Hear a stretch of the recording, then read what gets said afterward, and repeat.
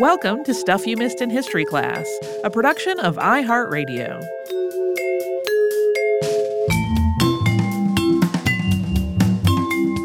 Hello and welcome to the podcast. I'm Tracy V. Wilson. And I'm Holly Fry. Before we start today's episode proper, we have kind of a, special thing coming up. It's unlikely at this point that we are going to do any touring this year.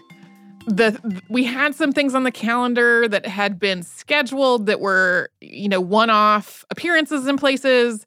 Those have been canceled. I think the only one that we actually announced on the show was we were planning a July 5th show at the Adams National Historical Park in Quincy, Massachusetts. That has been canceled. One of our favorite things about these appearances is getting to talk to people who listen to the show and answer questions about the show. So we were thinking, since we're not getting to do any kind of touring this year, that we would have a Q&A episode with questions submitted by listeners. So we are going to be taking questions specifically for a Q&A episode up until June 12th. And then we will record an episode based on those questions shortly after that and put it out as an episode of the show. So if you have questions for us about episodes that you've heard or about how we do the show or just random things that you're curious about, send them along. We're at historypodcast@iheartradio.com.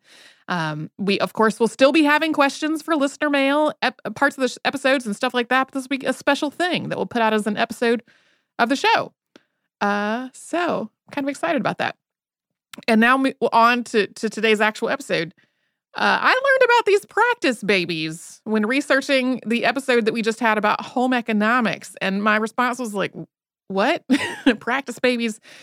When I was in school, home ec classes had parenting lessons that I'm putting in quotation marks that were about looking after a decorated egg or a sack of flour. At my school, this was not really about parenting, though. It was more about trying to discourage teen pregnancy by trying to simulate the stresses of having an infant using an egg with a face drawn on it. Practice babies, though, were not eggs. They were living, breathing babies cared for by college seniors who were temporarily living in home ec practice houses. And in most cases, the babies came from orphanages or child welfare agencies. And then after their time as a practice baby was over, in most cases, they were usually adopted. This whole idea tends to elicit pretty strong emotional reactions, especially from folks who are part of the adoption triad or people who have some experience with foster care or institutions for children. And the reasons why most of these babies were in institutions in the first place are definitely troubling. But as with the incubator sideshows that we talked about on the show late last year, this is a case where something that seems just clearly unethical and bizarre by today's standards at the time was actually probably doing more help than harm. And something we should note before we get started in talking about this, the history of adoption in North America includes a long-established pattern of placing Native American, First Nations, and other indigenous children with white families as a tool for assimilation and cultural eradication. And it is possible that this happened in practice baby programs at some point. But that is also not really documented if that was part of this story, at least not in the material that we had access to. Another important thing to note is that throughout the decades that we're talking about today, children of color were removed from their families and placed in institutions more often than white children were. And there were definitely home economics programs that had practice houses at schools for Black students, as well as home ec programs that were racially integrated. But overwhelmingly, the documentation that's available to us is centered on programs where the babies and their caregivers were or appeared to be white. So since we're going to be talking about some social issues related to adoption, we would be remiss to not mention all this and kind of pretend that it didn't exist. But based on the information that we have, issues that are specific to indigenous communities and to transracial adoption seem to be outside the scope of today's episode. The trend of practice babies as part of a home economics practicum ran alongside the development of home economics as a field. It was something we just covered in our earlier episode on the Bureau of Home Economics. But it also ran alongside changes to orphanages and to adoption and foster care in the United States. Most of the nation's orphanages were built in the 19th century as immigration and urbanization and other social and economic factors led to a huge increase in how many children were experiencing homelessness. Orphanages were attempts to move these children out of poorhouses and prisons and other facilities that were really designed for adults. Many of these children did have at least one living parent, but for a variety of reasons, the family couldn't or didn't care for them at home. Poverty was also seen as a valid reason to remove children from their parents' custody. Conditions in 19th century orphanages often were not much better than the prisons and workhouses that they were replacing. At best, they tended to offer very little in the way of care, education, entertainment, and stimulation. By the early 20th century, the United States was trying to move away from orphanages and to focus more on placing children with foster families. The nation also started to move away from using poverty alone as a reason to institutionalize children. But it wasn't until the 1940s that the number of children living in orphanages really started to drop. In terms of changes to the foster care and adoption systems, really, for all of human history, there have been babies and children who were raised by somebody other than their birth parents. So fostering and adoption have always been part of the human experience. But in terms of formal laws and processes, these didn't really start to develop in the United States until the middle of the 19th century. The first modern adoption law in the United States was passed in Massachusetts in 1851. Other states followed, with the details of these laws really varying from state to state. Research into outcomes for children who had been fostered or adopted didn't really start until after the first practice baby programs were established. The first major outcome study, titled How Foster Children Turn Out, was published in 1924. And it wasn't really until the 1960s that people started doing major research into connections between adoption and foster care and mental and emotional health. And by the time that work was being done, the last practice baby programs were already ending. There was some research into how being a practice baby affected children's emotional and mental health and development. And we'll talk about the specifics of that research later on in the show. But especially in the later years of these programs, those kinds of studies became a lot harder to carry out, in part because of an increasing focus on keeping adoption records completely sealed. So a lot of practice baby programs didn't follow up on children's later lives, not because they just didn't care about the children's future well-being, but because that information about the families they had been placed with and where they were now, that was sealed. A lot of this has to do with stigma. Especially within the white middle class, becoming pregnant out of wedlock was increasingly stigmatized from the 1930s through the 1950s and 60s. By the middle of the 20th century, if someone was pregnant and unmarried, they were likely to spend their last months of pregnancy somewhere out of sight, like in a maternity home or living with a relative from out of town. And then to be pressured, coerced, or outright forced into an adoption. Infertility was also stigmatized, so sealed adoption records, which were often inaccessible even to the children involved, allowed everyone involved in the whole process to keep all of this secret. Of course, this is not at all how it's recommended to handle adoptions today. And this practice made it incredibly hard for people who were adopted as babies to get any information at all about their birth family or their health history. So the babies who were part of these home economics programs generally had some kind of trauma in their backgrounds before becoming a practice baby. Maybe their parents had died and they were placed in an orphanage, or their parents were alive but just financially could not care for them. Many were born to unmarried parents who had little to no say in the adoption decision. In a 1959 article in the Journal of Home Economics, Catherine H. Reed, head of the Department of Family Life in the School of Home Economics at Oregon State College, stressed that babies should be placed in practice houses only if these kinds of circumstances suggested that it would be in their best interests. College programs generally kept these babies' identities confidential. Students generally knew them by first names only, although they often gave them temporary last names that varied from school to school. So, for example, babies at Cornell University were giving the last name Domicon, which was short for domestic economy. Eastern Illinois State Teachers College had 2 teaching houses, and babies were given last names for which house they were living in, north or south. Since everything was confidential, students didn't generally meet the babies' families or follow up with them later on in their life. And we're going to talk more about these practice houses and the babies in them after we first have a sponsor break.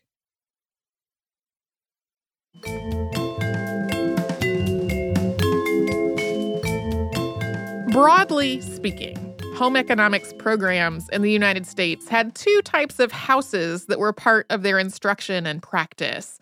At the high school level, there were cottages where students could learn and practice, but where they did not generally live full-time. These were everything from converted classroom spaces inside the school building, which had been made to look like little homes, or a standalone cottage that the school either owned or rented. Colleges, on the other hand, had houses or apartments where upper-level students actually lived for a time. In the words of Dr. Louise Stanley, chief of the Bureau of Home Economics, quote, "It is a house in which groups of students, organized as a family group, live for varying periods and apply their home economic training to the solution of the different housekeeping and homemaking problems as they arise."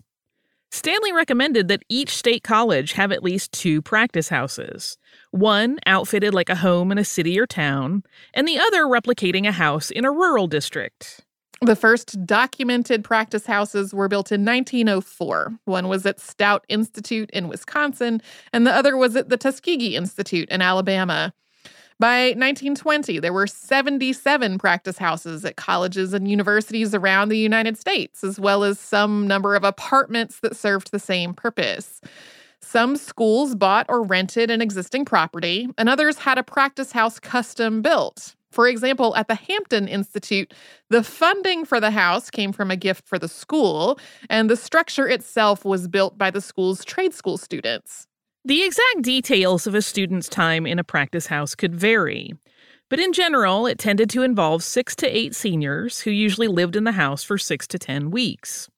Faculty or sometimes graduate students were on hand to instruct, supervise, and evaluate the students, who were expected to cook, clean, serve meals, make budgets, and just generally manage the household. And in the words of Alba Bates, head of the School of Home Economics at North Dakota Agricultural College, quote, "The big thing which we expect of the students and upon which we check them is their family relationships, such as the spirit of cooperation, helpfulness, generosity, kindness, and tolerance of the mistakes of others." At some schools, these family relationships practiced in the house involved caring for a baby. This infant care was usually described as mothercraft, and mothercraft as a specialization was something that was introduced into American home economics programs following the establishment of the first mothercraft schools in England. That happened in 1914. As had been the case with homemaking in general, the home economics movement considered child rearing to be a worthy vocation that deserved study and refinement. Home economics approached homemaking through science, and mothercraft did the same with parenting. The mothercraft approach was very precise and regulated, with parents trying to establish set schedules for babies, with regular times for meals, baths, play, and sleep, and a diet that was carefully measured and managed. By the late 19-teens, it was generally agreed that practical study of mothercraft was critical to a home economics degree. Raising children was a huge part of a typical homemaker's work, so home economics programs that had no hands-on experience with childcare were just incomplete. This wasn't just about completeness for its own sake, though. A 1920 article in the Journal of Home Economics noted that under the Smith-Hughes Act, vocational contact was required for people who were going to teach home economics. So if you were going to teach mothercraft, you had to have some vocational contact in childcare in your own education in order to be able to do so. Schools approached this hands-on component in several ways. Some had daycare centers and preschools on or near campus, which were staffed partly or entirely by home economics students. Others brought infants and older children from the community to campus for supervised play and workshops. Or they arranged for groups of students to observe and interact with babies and children in their own homes out in the community. And some, as we've said, brought babies to live full-time in their practice houses. This same 1920 article outlined the first documented practice baby program in the United States, which took place at the University of Minnesota in 1918 and 1919. The university's 2 home management houses each had 1 child in residence in the spring and summer quarters. And although it became common to place children in practice houses as young as possible, in this pilot program, the babies were Russell, age 13 months, and Earl, age 21 months, both of whom had been living in baby homes since they were born. In this program, each student in the practice houses acted as a so-called baby manager for 1 week. She was on duty with the baby's care between 6 and 8 each morning and 4:30 to 6 each night. The baby manager was generally in charge and was responsible for the baby's laundry and for keeping up with documentation, including recording all of the day's tasks and monitoring the baby's progress. The other 3 or 4 students rotated through the rest of the day's childcare tasks, depending on how their own class schedules and commitments worked out. There was one brief window each weekday when all of the students were in the same class, at which point a faculty member or a home ec student who wasn't living in the house would come and fill in. Both Russell and Earl arrived at the university with some health issues that were associated with their time in the baby home. Both of them were described as listless and underweight with anemia and rickets. Russell also had eczema. But at the end of their 2 quarters in the practice houses, they had gained weight. They were showing fewer signs of nervousness and distress. Students reported that the babies became more active and more engaged. Their rickets had been resolved, and Russell's eczema was also under control. A doctor who examined both babies at the end of their time at the university noted, quote, "The improvement in the condition of these children speaks highly for your cooperative motherhood." Other programs followed from there pretty quickly. A 1920 survey found that of the 77 practice houses operating in the U.S., 16 had a child in residence. By the time these programs were phased out, about 50 colleges had brought babies into their practice houses. Although this episode and our earlier one on the Department of Home Economics have focused on the United States, there were practice houses with practice babies elsewhere as well.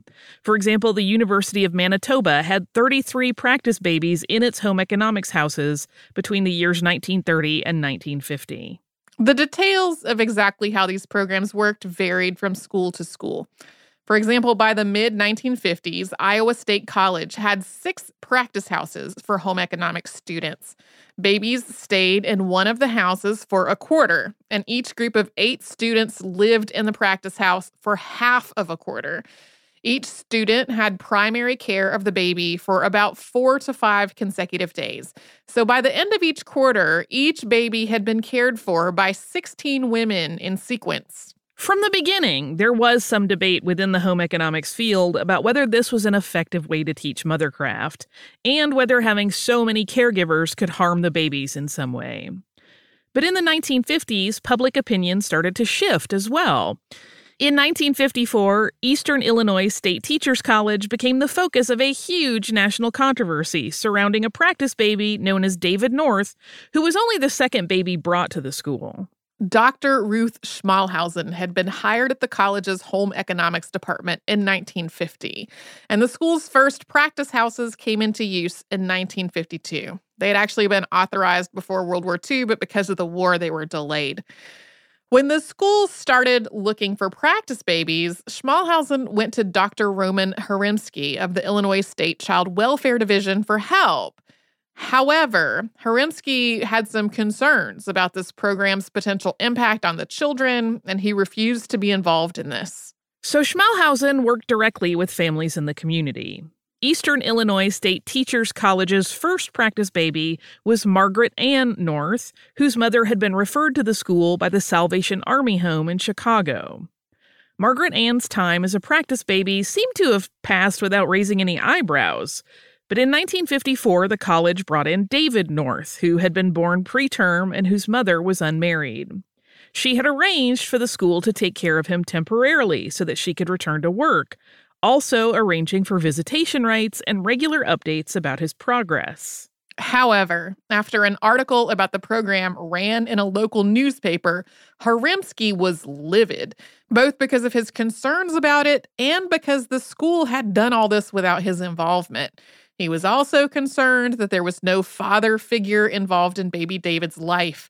He ordered Child Welfare Services to investigate.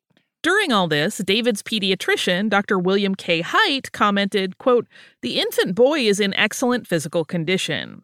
He has received physical care which is far superior to that given in the best foundling homes and in most American homes.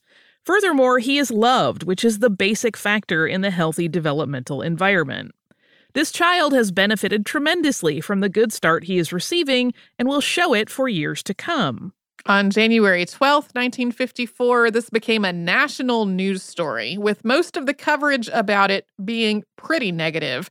Reporting focused on the evolving fields of psychiatry and mental health, and on concerns that women were abandoning their so-called natural role as wives and mothers in order to join the workforce. Time magazine ran an article about this with a photo of two students feeding David together with the caption, quote, "David North and mothers, heaven knows how many neuroses." Ultimately, Child Welfare Services found that since this had been arranged privately between David's mother and the school, and there was no adoption involved, it wasn't within their jurisdiction to intervene. Eventually, the furor died down, and David finished his time as a practice baby, and then a new practice baby, Amy North, arrived in the fall of 1954 with no public outcry. The furor over David North was tied to an evolving understanding of how an infant's early life affected their later mental and emotional health and development, which is one part of why this practice ended. We will get more into that research after a sponsor break.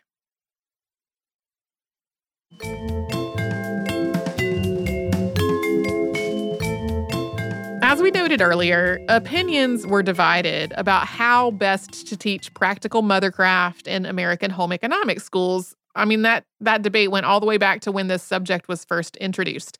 People questioned whether bringing babies into practice houses was the most practical or effective way to teach, and they questioned whether it was harmful or exploitive.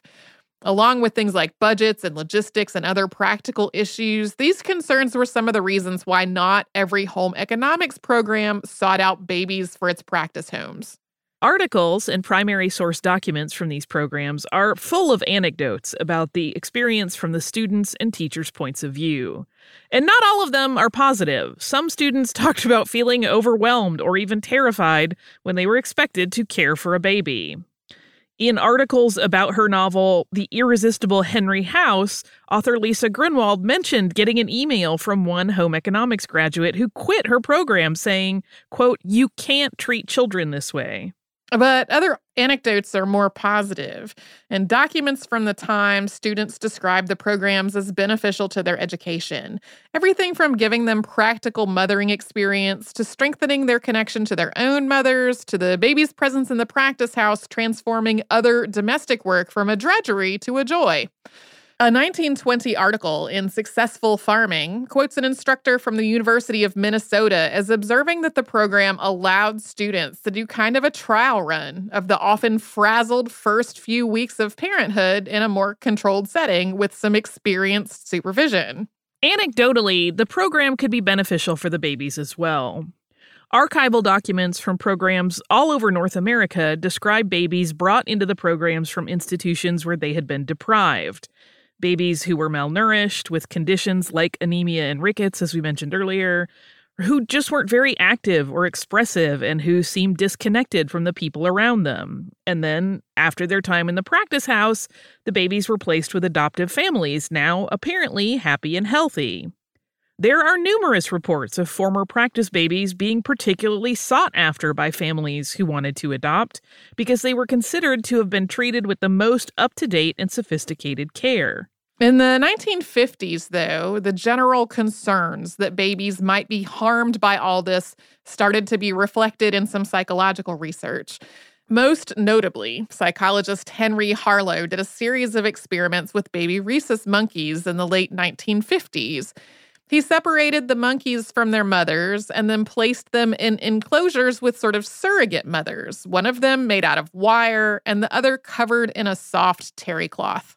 He made a lot of observations from this setup, like if a monkey was in an enclosure with both types of, quote, mothers, and Harlow put a scary wind-up toy in there, the monkey would go to the soft mother for comfort, not the wiry one. This was true even if the wire mother dispensed milk and the soft mother didn't. And the monkeys that had no soft mother in their enclosure behaved differently than the ones who did. They would scream or throw themselves on the floor if something scary happened, while monkeys with a terry cloth mother seemed more resilient and able to soothe themselves. Harlow's work folded into a body of research that increasingly suggested that a person's experience in infancy, including love, comfort, security, and stability, affected them later on. Some of this research involved children who had been raised in institutional settings where they were truly deprived of care and affection. And it quickly became accepted that an infant whose early months were severely deprived would show signs like listlessness, poor sleep, and failure to maintain weight, even with a diet that seemed like it would be sufficient. So just a general failure to thrive. In older children, issues included an inability to make close friendships or other strong relationships, a lack of concentration, and a range of mood and behavioral disorders that came to be called attachment disorder. Naturally, people started to wonder whether these conclusions could also apply to practice baby programs. In general, practice babies got plenty of care, but that was from multiple people rather than one primary caregiver with whom the baby could develop a strong attachment. The first formal studies into this question actually started before Harlow's research with monkeys. In December of 1933, a paper was published in the Journal of Experimental Education detailing the welfare of practice babies at the Iowa State College of Agriculture and Mechanic Arts home management houses. Critics had questioned whether the children there could, quote, develop the necessary feeling of security under such circumstances, and the American Vocational Association had appointed a committee to investigate. This committee carried out an 8-month study of the 3 children who had been practice babies at the college between 1928 and 1929, and then the 4 children who were there in 1929 to 1930. They compared them to other children who were within 2 weeks of the same age and the same sex and had been living in a boarding home or an orphanage. They also compared all of these children to control groups. These were children of the same age and sex who had been raised with their birth families in professional and non-professional households. The assessors conducted a range of physical, mental, and psychological assessments and had parents and caregivers fill out questionnaires.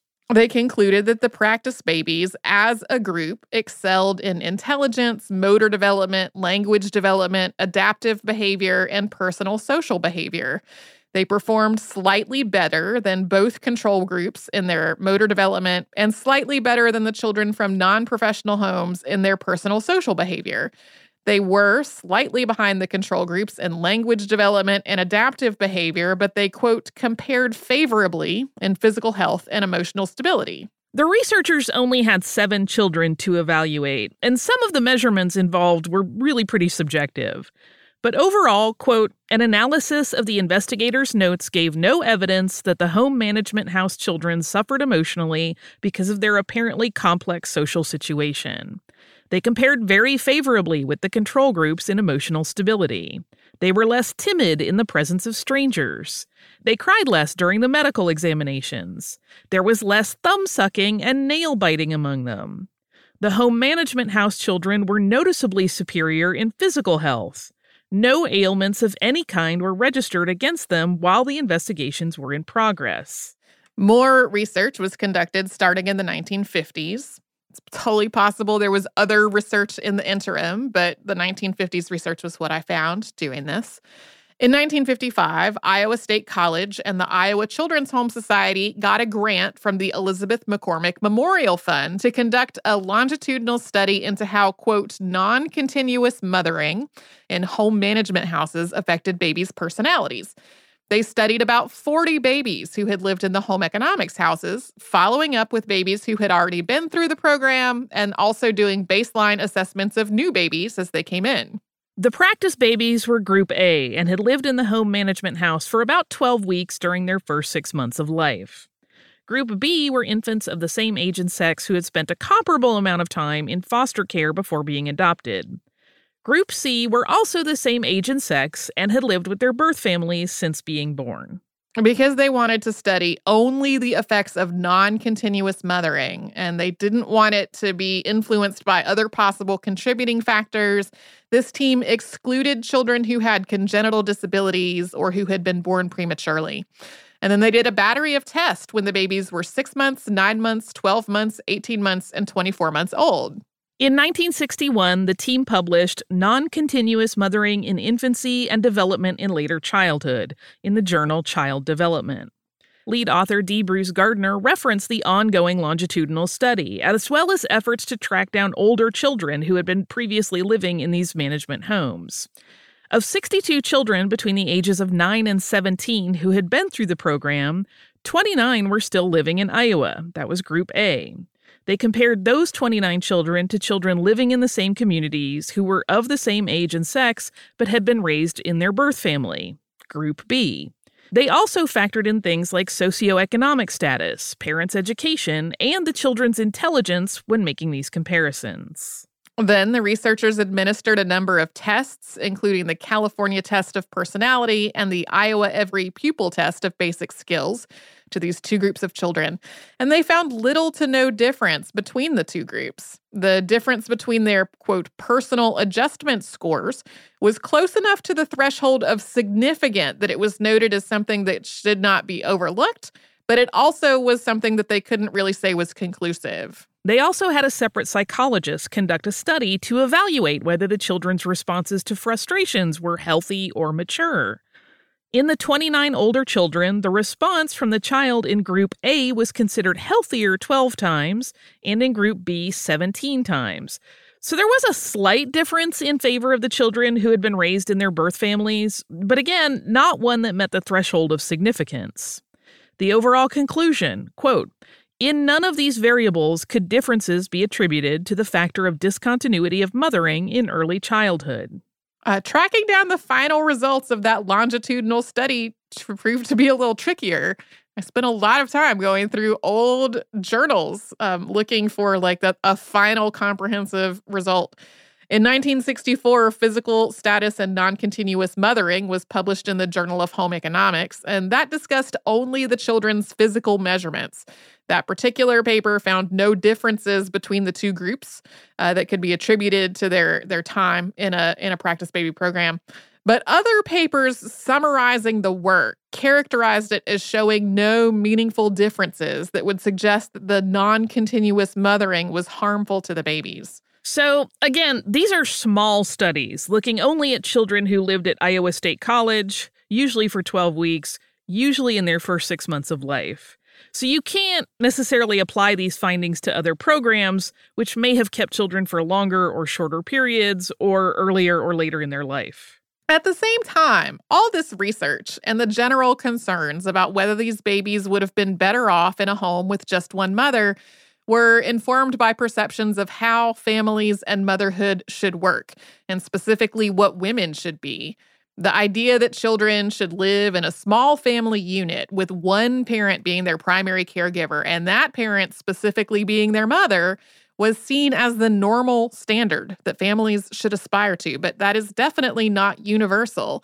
For example, research into societies that are more communal or are more likely to have large extended families with many family members all contributing to a baby's care, that research doesn't suggest that those other types of families cause attachment disorders. As this research was happening, the same societal changes that were shifting the field of home economics were also leading to the end of practice houses and practice babies. In addition to changing expectations related to gender and work, ideas around parenting were also changing. There was a move away from the strictly measured, scheduled, very scientific idea of mothercraft to a more relaxed and intuitive model illustrated by Benjamin Spock's The Common Sense Book of Baby and Child Care, which was first published in 1948. Its first chapter, which is called Trust Yourself, starts off, quote, "You know more than you think you do." So we know very little about the adult lives of people who spent part of their infancy in a practice house. Because of confidentiality rules and sealed adoption records and attitudes about adoption in previous decades, it's possible that there are people living today who were in these practice baby programs and don't actually know about it. However, in the 1990s, the stories of two different former practice babies made headlines. One was Donald Aldinger, whose reunion with at least 4 home ec students at Cedar Crest College in Allentown, Pennsylvania, was covered in the Morning Call in 1993. Aldinger had been declared abandoned shortly after his 1946 birth because his mother was incarcerated for vagrancy at the time. He was known as Donnie at the Cedar Crest practice house. Aldinger was placed with a foster family at the age of 13 months and raised on a dairy farm with many, many other foster children who came and went. Aldinger was there until the age of 17. After meeting some of his practice mothers, he was quoted as saying, "For the first time in my life, I feel like everybody else who had a family." Articles about his experience frame this as like having reconnected with somebody in a generally positive experience. Shirley Kirkman's story, published in Oregon in 1999, is almost the opposite. Kirkman had been a practice baby in the 1930s at Oregon State College before being adopted. She described this home as a lonely one, with her mother, quote, chilly, and her father addicted to alcohol. In terms of her time in the practice house, she was quoted as saying, quote, "I'm sure I got excellent care. That's not the hurtful part. It's that I was used." Kirkman had 34 students involved in her care, and she described her experiences as an infant as leaving her unable to love and, quote, dead inside.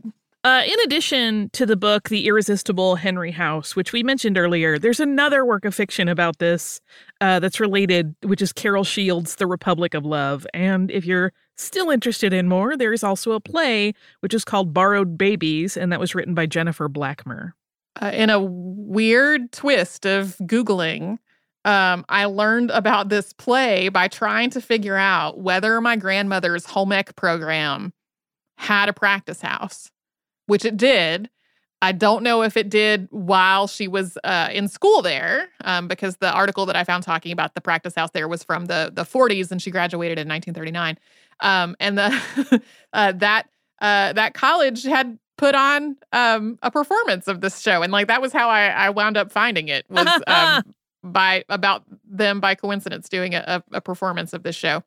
So that is the Practice Babies. A lot of articles, like just popular articles, not necessarily academic articles, that have been written about it in the last 10 years have just a horrified tone and describe it with words like dystopian, and there's a lot of reason to be upset about conditions during a lot of this period. Like, so many of these children were living in experiences that were truly deprived, and there's so many stories of people being forced into adoption because they were not married, and all of that to me is a lot more troubling than the practice house component of it. Anyway, I also have listener mail. Fabulous. This listener mail is from Jess. Jess says, "Hi, Holly and Tracy. Thank you for doing an episode about bees and beekeeping.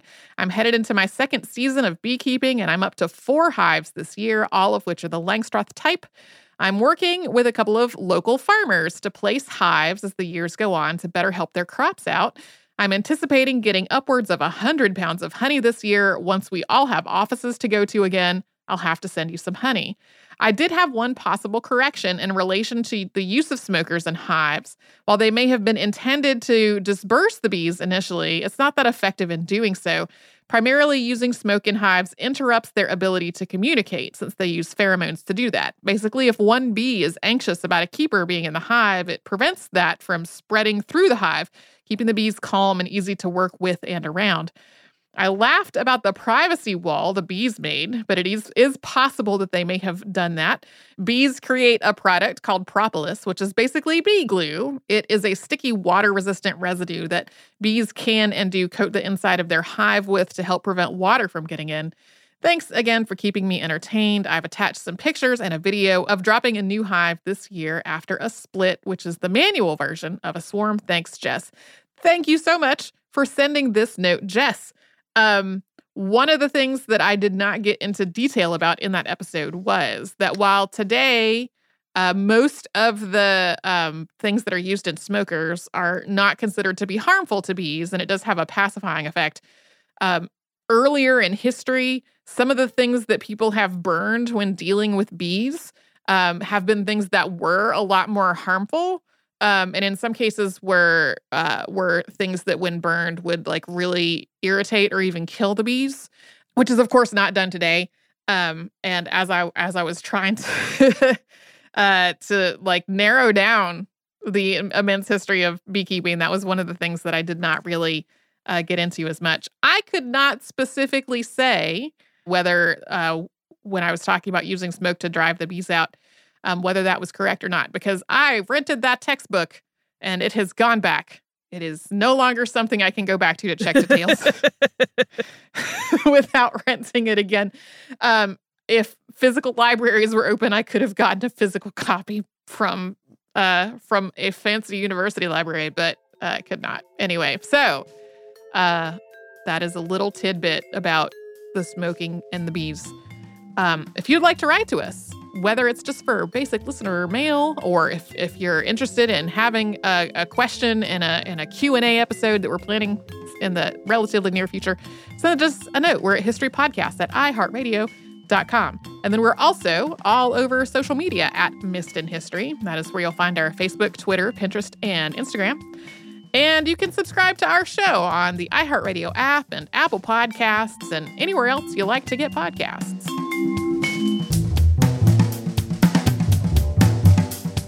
Stuff You Missed in History Class is a production of iHeartRadio. For more podcasts from iHeartRadio, visit the iHeartRadio app, Apple Podcasts, or wherever you listen to your favorite shows.